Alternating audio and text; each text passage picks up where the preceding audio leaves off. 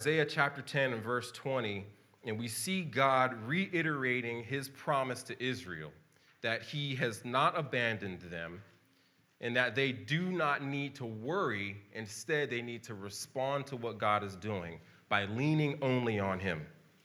Leaning only on him. And after everything that I just said about Veritas East, it's fitting for us to come to this passage of Scripture going into the new year, not because we're dealing with the judgment of God, praise the Lord, as a congregation. We're not enduring God's judgment. There's no impending force that's coming to threaten us. There's nothing like that, but we are a new congregation still, only a year old, still learning, still things are changing, still figuring out how to get all the way through a service without something happening to the screen or something happening to the sound or something, whatever it might be. And that's great. I mean, that's part of us being a new work. But we're new. It's a new year coming up. There's new challenges, new needs that are on our plate. New opportunities for us to seek out the Lord, and truthfully, for us to learn and understand the truth that we serve the same God today, who was the God that planted us a year ago, who was the God that was our God when we were attending the Short North or wherever else we might have been prior to that. He's the same God that saved and called us. It's the same God that is present as we go into this coming year. And we're going to need to learn to lean on him as a body and him alone. Not anybody or anything else. And this is the message that God is trying to press home to the nation of Israel as we come to Isaiah chapter 10, verse 20 and following. So I'm going to give you the punchline. Now, the punchline on the front end is that God is trying to teach Israel to lean on him alone. It's not about the immediate situation. It's not about the circumstances that we find ourselves in right now. It's not even about what's immediately ahead of us, that next step and that thing we see us going into. Instead, it's about God's big picture. And it sounds oxymoronic, but we're going to focus today on God's big picture.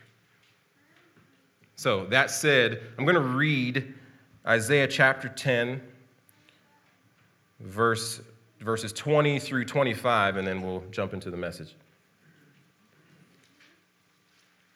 In that day, the remnant of Israel and the survivors of the house of Jacob will no more lean on him who struck them, but will lean on the Lord, the Holy One of Israel, in truth. A remnant will return, the remnant of Jacob, to the mighty God. For though your people Israel be as the sand of the sea, only a remnant of them will return. Destruction is decreed, overflowing with righteousness. For the Lord God of hosts will make it a full end, as decreed, in the midst of all the earth. Therefore, thus says the Lord God of hosts, O my people who dwell in Zion, be not afraid of the Assyrians when they strike with the rod and lift up their staff against you as the Egyptians did. For in a very little while my fury will come to an end, and my anger will be directed to their destruction. This is the word of the Lord. Thanks be to God. Let's pray. Father, thank you again for yet another wonderful day. And Lord, all of the songs that we sang, there's too many words to try to repeat now, but they just pointed us to you in such a beautiful way, our need for you, the value of confession and repentance and turning from our sin to you, our faithful, great God. Thank you for the fact that there is no condemnation for those of us who are in Christ Jesus. We're not separated from you. Rather, we are brought back to you by the blood of the cross, by the blood of your Son, the Lamb that takes away our sin. And so, Lord, as we come to this portion of Scripture, we pray that you would open up our hearts to receive the message that's been proclaimed here.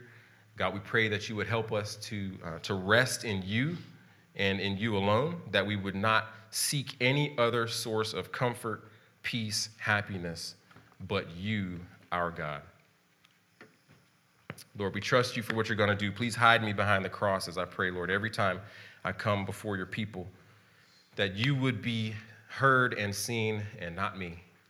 Thank you for the message that you have given me and taught me and convicted me of. Speak to your people, we pray today. In Christ's name, amen. Amen. All right, so everything that we've talked about has, up until this point, has been talking about God trying to get Israel, who is far from him, whether it's the northern kingdom or the southern kingdom, whether it's Israel, Ephraim, Jacob, whatever term you're using for the northern kingdom, or Judah, the southern kingdom, who are far from God spiritually, to draw them back to him. Everything up until this point. And this might sound redundant. The message might sound redundant, but truthfully, it's the same message. Not because of me and a lack of preparation or anything like that, but simply because God is still trying to press home the point that he is present in the lives of these people. And he's not just doing this for no reason. God has a purpose. So that's the first point this morning, is that God is doing everything that he's doing for a purpose. We read in verses 20 and 21 of chapter 10, "In that day, the remnant of Israel and the survivors of the house of Jacob will no more lean on him who struck them, but will lean on the Lord, the Holy One of Israel, in truth. A remnant will return, the remnant of Jacob, to the mighty God." So what's the purpose? Why is God doing this? He's doing it to refine and to sanctify his chosen people. He knows that they will not be able to come back to him. They will not be able to be close to him, to have a true deep knowledge of him, unless their sin is purged. And unfortunately, he recognizes that they are not capable of purging that sin. He has to take them through something to do it. And so God is trying to redirect the affections of his people back to him. And so as we look at the text, we see kind of this first phrase in verse 20, "In that day, the remnant of Israel." Well, in what day? If you were to back up, we won't read it now, but back up to verses 16 through 19 of chapter 10. And we can see God's destruction and his punishment of Assyria for the work that they did in Israel, for their destruction that they enacted, their abuse of the people, and even their pride in thinking that they were doing something great, not recognizing that God was using them as his rod of correction. So God will judge Assyria. He will deal with them. And in that day, God's people will see God's goodness, his faithfulness, his patience, his love, his care for them, his presence in their lives, and they will return. And that word return is really important. It's important that we understand this is not a passive thing. It's not that they will be returned. They will actively, intentionally respond to what God has done in turning from what they had been doing to him. And they will turn back to not Israel, although it's implied that the people will come from captivity back to their borders, back to their lands. They will come back to Israel, back to the promised land. But that's not what they're returning to. What does it say in verse 21? "A remnant will return, the remnant of Jacob, to the mighty God." That's what God is after, not their land. He's going to make sure that they're in their land. He's promised them that. God is after their hearts. He wants them to come back to him. And so this morning, we're faced with that same concept. They will return physically and spiritually back to God.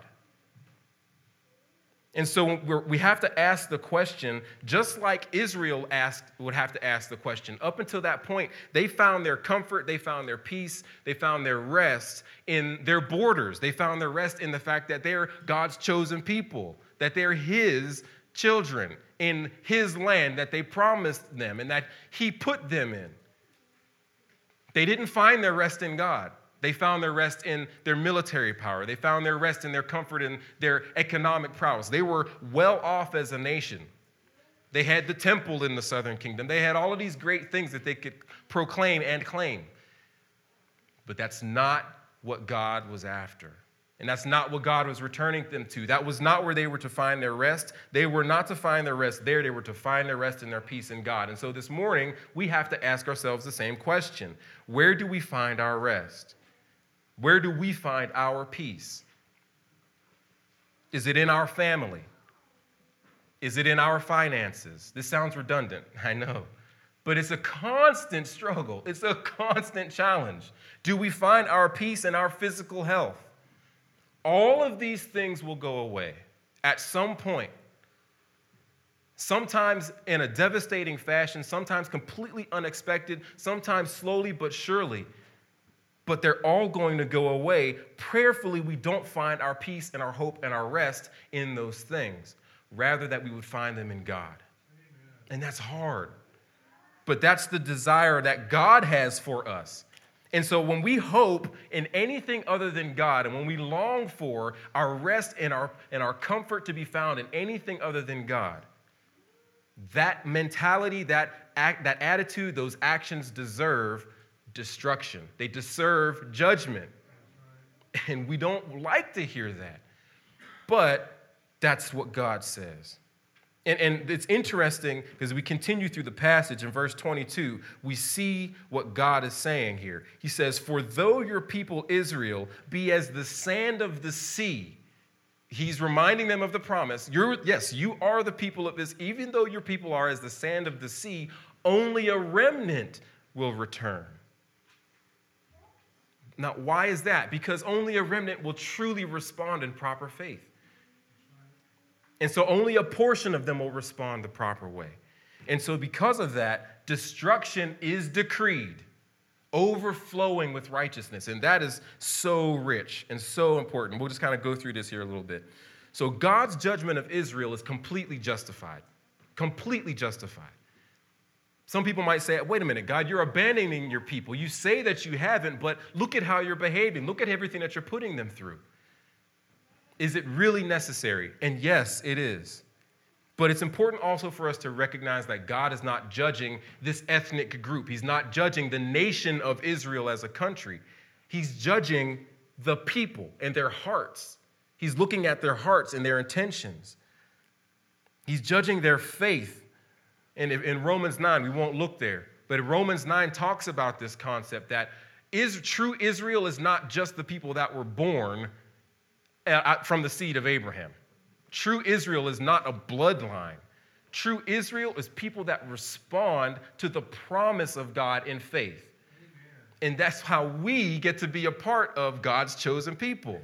Because I know I'm not Jewish, but praise the Lord, I respond thankfully to the prompting of the Holy Spirit so that now I can be accounted among the sons of God.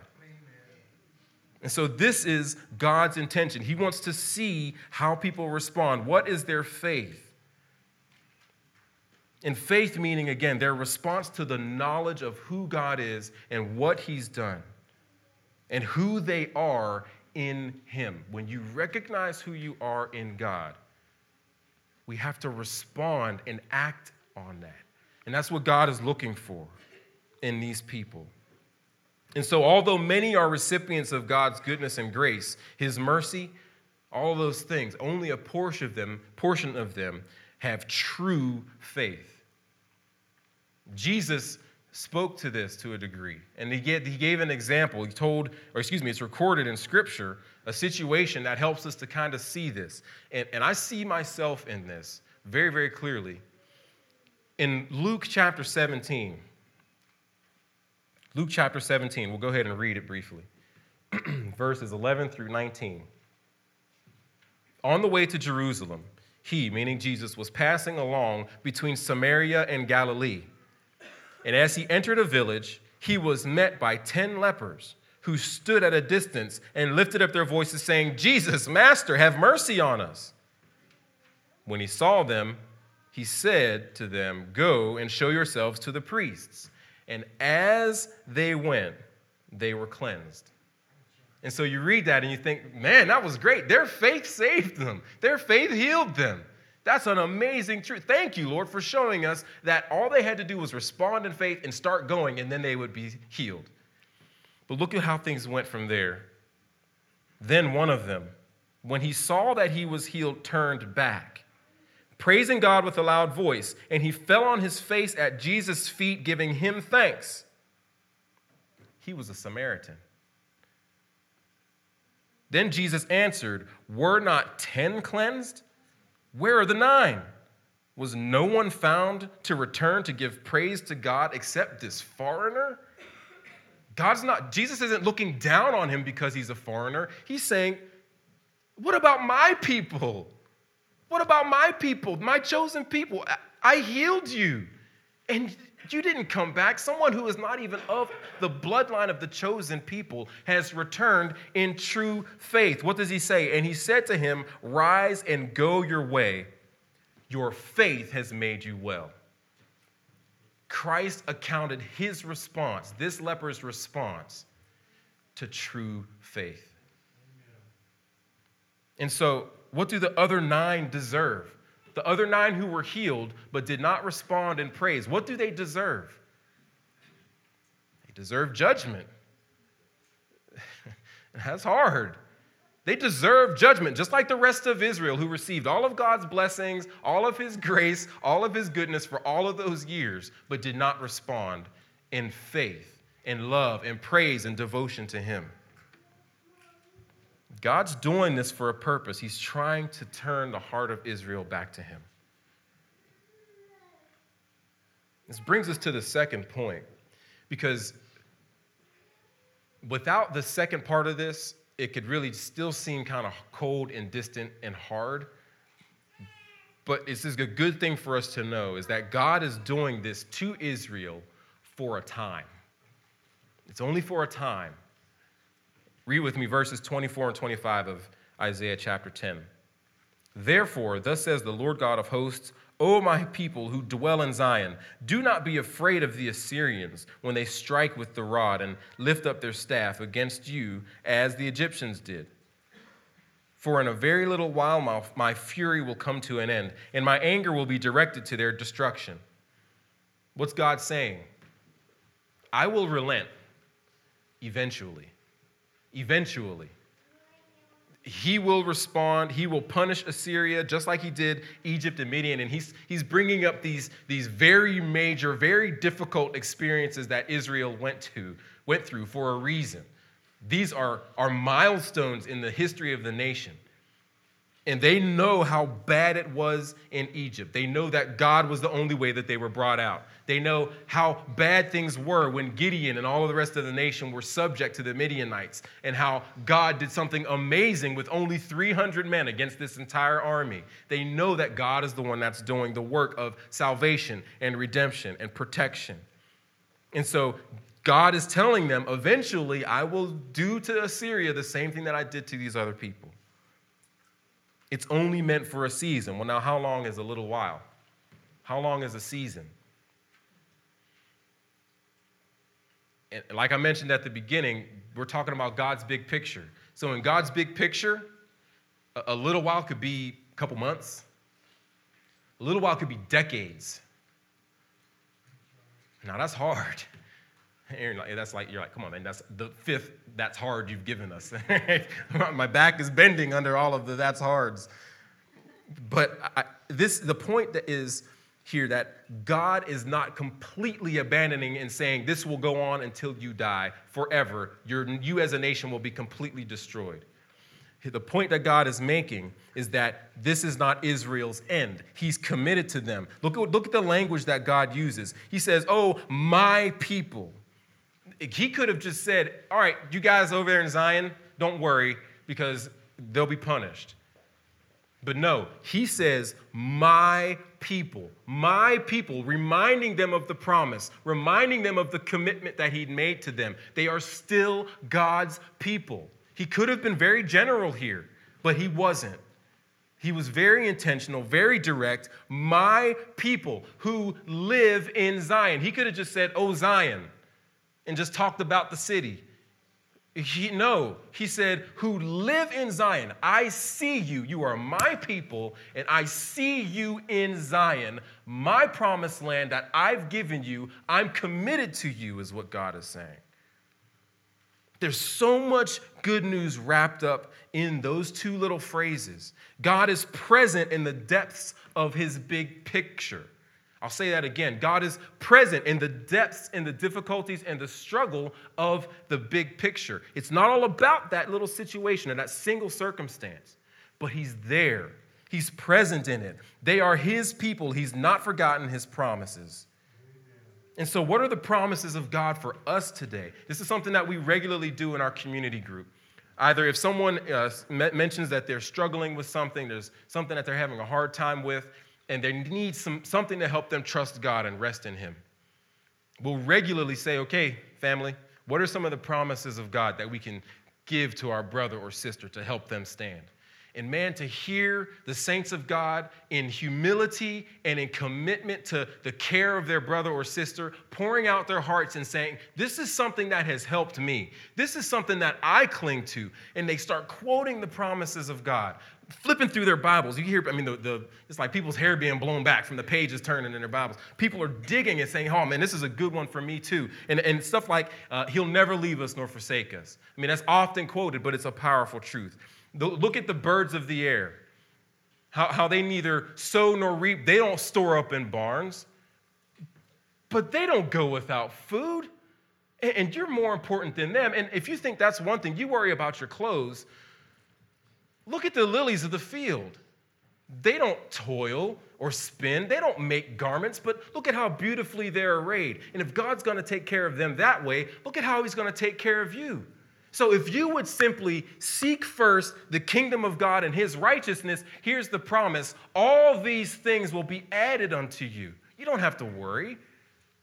The promises of God that we hold on to, that we cling to. One of mine, be anxious for nothing, but in all things through prayer and supplication with thanksgiving make your requests known to God. And the peace of God which surpasses all understanding will guard your hearts and minds in Christ Jesus.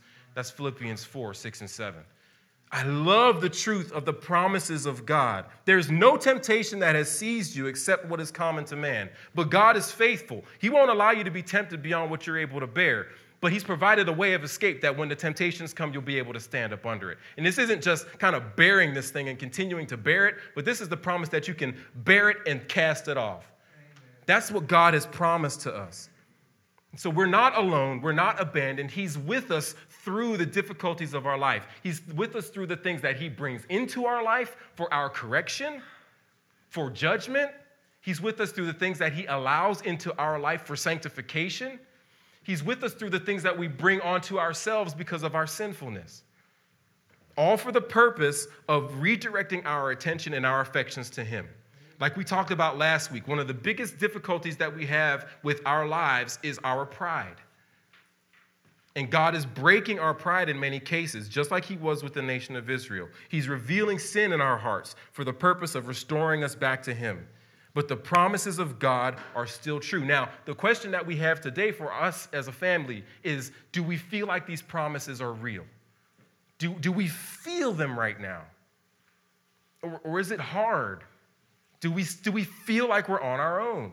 Are we going through one of the most difficult times in our lives? That might be the case for some of us. Some of us may be floating. Some of us may be elated. Some of us may be really in the best place of our lives. And praise God for that. But many of us are struggling with this. And so I say to you today, do not be afraid, O people of God, who live in Amberley, who live in Blacklick Estates, who live in Whitehall, who live in Reynoldsburg, who live in Gahanna, who live in Pickerington, in Canal Winchester, in Groveport. Do not be afraid. You are God's people. He sees you. He knows you. He's with you. He loves you. You're not alone. You're a part of God's big picture. And he's with you in the midst of the depths of this big picture. And it's because of this that Paul is able to write in Romans chapter 8, he writes, the Spirit himself bears witness with our spirit that we are children of God. And if children, then heirs, heirs of God and fellow heirs with Christ, provided we suffer with him in order that we may also be glorified with him. For I consider that the sufferings of this present time are not worth comparing with the glory that is to be revealed to us. Hallelujah. Lord, that we are not suffering for nothing. We're suffering that we might be glorified. We're suffering in Christ and along with Christ that we might be glorified along with Christ. There's hope in the midst of our suffering. It's for a time. It's for a purpose. There's hope in the things that we're learning, the pain and the difficulties, because it's for a time, it's for a purpose. And as I close, Isaiah goes directly where we need to go from this point on. We're skipping over kind of this section, verses 26 through 34. That's kind of talking about the Assyrian invasion. Read through that when you get a chance. I mean, that's Isaiah seeing the path that Assyria will take. And all of those names, they're all towns and peoples that Assyria is passing through. And in one town, they take them over and they just kind of set their baggage there. I mean, it's just like they're setting things there in preparation for the next attack. They're just advancing through the land of Israel. So read through that when you get a chance. But from there, Isaiah talks about the destruction of Assyria, just like a forest is going to be hewn down. And he goes right where we need to go. How is it that we're able to receive the promises of God, believe them, trust them, know that we are known by God and we are his people? It is in Christ. It is in the Messiah. And that's where Isaiah goes in chapter 11. The third point is God is doing this so that Messiah may come.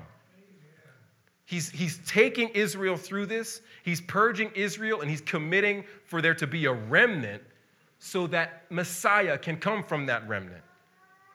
He's doing this so that the stump, remember the stump from back in Isaiah chapter 6? And a stump shall be its seed, the holy seed of Israel. This is what I was talking about. That when everything is laid bare, everything is laid waste, and there's nothing left but stumps of people, we have this truth. In Isaiah chapter 11, verses 1 and 2, there shall come forth a shoot from the stump of Jesse, and a branch from his roots shall bear fruit. And the Spirit of the Lord shall rest upon him, the Spirit of wisdom and understanding, the Spirit of counsel and might, the Spirit of knowledge and the fear of the Lord. This promise of the coming Messiah brings so much hope to the people of Israel in that time, and it brings us so much hope today. Specifically because he was the perfect fulfillment of the line of Davidic kings. All of those other kings from David on, they all failed in one way or another. Whether it was morally or administratively, they all failed in one way or another. But Messiah, when he comes, he's going to be the perfect king. He's going to be the perfect king. He's going to fulfill everything that is lacking. These comments here, kind of looking at this verse, they're twofold. So the spirit of wisdom and understanding. That's the concept of data, information, him having it and knowing it and being able to apply it very specifically in a way that no one else could apply it. So you remember in chapter 9, we talked about him being a wonderful counselor. He's going to be able to take this knowledge and this information and in his infinite wisdom apply it in a way that no one else can. And that brings us hope when we're struggling with confusion and when we need to turn to James and ask God to give us knowledge and wisdom when we ask and trust that he's going to do it. This next one, the spirit of counsel and might. Those are terms in the Hebrew that are talking about military strategy. The counsel is military strategy, looking at the situation and figuring out the best course of action to be victorious. And the might is the power to be able to actually do it. And I'm trying not to get excited. What is the greatest battle that we need to have victory over? Sin and death. We can have no victory over sin and death in and of ourselves.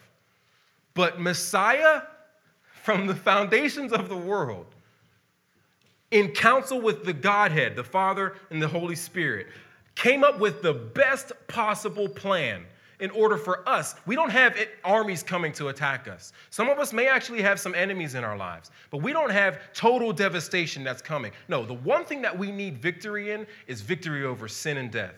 Amen. And God, in the Father, in the Son, and in the Holy Spirit, came up with the perfect plan, and he had the ability to be able to do it. That's why I was crying earlier, because Jesus was victorious. And I, in him, am victorious. So as we look at these things, the last one, the knowledge and the fear of the Lord, this is not just information. This is different from the wisdom one. This is intimate relational knowledge.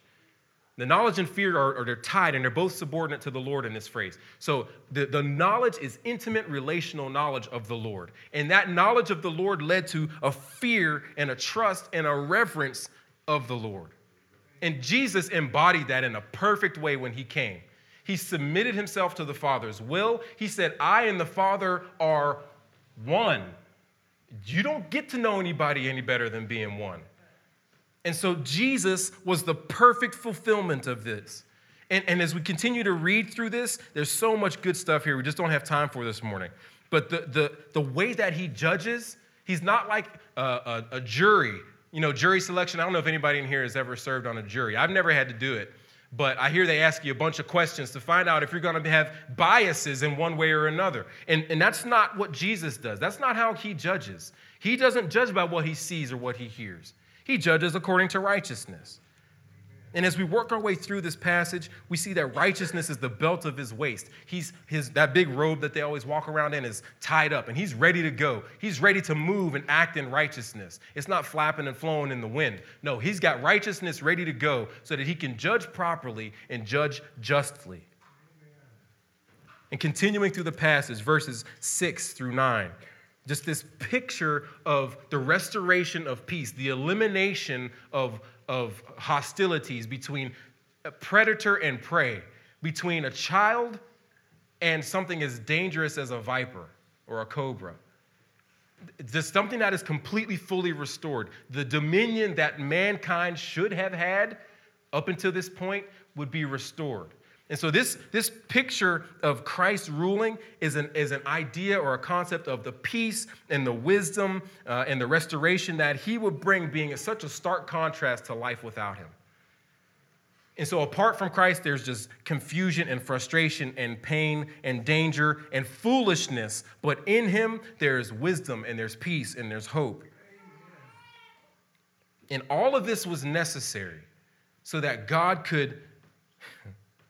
so that in his perfect wisdom, so that he could preserve Israel, so that Messiah could come, so that we could be saved. That's good news, family. That's good news. It sounds simple. It sounds basic. But look at how complex God's plan was. And the fact that he preserved it so that we could be counted among the adopted sons and daughters of God. I'm going to close now because I could keep going. There's so much good stuff in here. I'll be here till 12:30. But I'm going to close. As we look at this passage, we can close with verse 9. Verse 10. In that day, the root of Jesse, who shall stand as a signal for the peoples, of him shall the nations inquire, and his resting place shall be glorious. In that day, in what day? In the day when Israel turns. In the day when Messiah has come, in the day when he is ruling. And we're stuck right now, kind of in that in-between period, in that already, it's something that was a phrase that was kind of famous a few years ago, the already but not yet. The kingdom is already established. We are already sons and daughters. But just like Romans 8 also says, it's not going to be on the screen or anything, but Romans 8 also talks about how creation is groaning for the adoption of the sons. Well, we've already been adopted. Paul said that earlier in Romans. We've already been adopted, but things are not fully established yet. The good news is that we are in Christ. We are Israel, first of all. We are at the mercy of a wise, righteous, faithful God. And that's a good thing because of our foolishness, our sinfulness, and our unfaithfulness. We're at the mercy of a wise and a righteous and a faithful God. If we would just look at this, we are in Christ, understanding the truth that we're in Christ. We're seen by God in Christ. Just like Noah and his family endured the wrath of God, not in their own strength, but inside the ark. The ark took the wrath of God. The ark took the storm and the waves. We are in Christ in the same way. We don't endure the wrath of God. Christ endured the wrath of God on our behalf. And so we are in Christ. God sees us, sees Christ when he looks at us. We're covered by Christ. And we are present in this kingdom that's already established, that's described here in Isaiah 11, but it's not fully established yet. We get to experience the peace that comes from God. We get to experience Christ's righteous reign and his wisdom and his counsel and his might in our lives. And so as we go to pray and we prepare for communion, the challenge for us today is to step back from the situations that we're in, the difficulty of our lives right now. To step back and to look at God's big picture and to understand where we fit in that big picture. We're not hundreds, thousands of years ago at this point where the nation of Israel is, waiting for Messiah to come. No, we are here now. Messiah has come. He is reigning. His kingdom is not of flesh and blood. He is reigning. The kingdom is established, and we are in him and citizens of that kingdom. And so now the call for us is to respond by leaning on him, to respond in repentance, in submission, and in commitment to him. Let's pray. Father, thank you again for this day. Thank you for this celebration of our first year. We thank you for the celebration of a new year. We thank you, Lord, for a chance for us to celebrate even our adoption as sons and daughters and our membership in your family. But God, we pray that you would help us to see in our lives either areas of sin, areas of pride, areas of thinking that we've attained, thinking that we've already overcome, and showing us where we are not depending on you, where we are resting and trusting in other things beside you. So we pray that you would help us to turn from those things and return to you. Reveal those areas of our lives to us. And Father, praise the Lord, if we are walking with you well, if we are digging into the scripture, if we're in fellowship with you and in communion with you, thank you, Lord, for giving us victory. We pray that you would just give us more and that you would set us on fire, give us an unction and a desire and a drive to do your work, that we would commit to responding to the message we received by sharing it and giving it to others. And so, God, as we come to your table today, we pray that you would show us again our need to confess, our need to repent, that we can be clean before you, not in and of ourselves, but because of the work that Christ has done. That we can partake in this meal rightly. And Father, for the one who's here today who has not given their heart to you, please draw them to you, Lord. Because of the hope that's in Christ, the restoration that's in Christ, the fellowship with you that we find in Christ. We pray all these things in Jesus' holy name. Amen.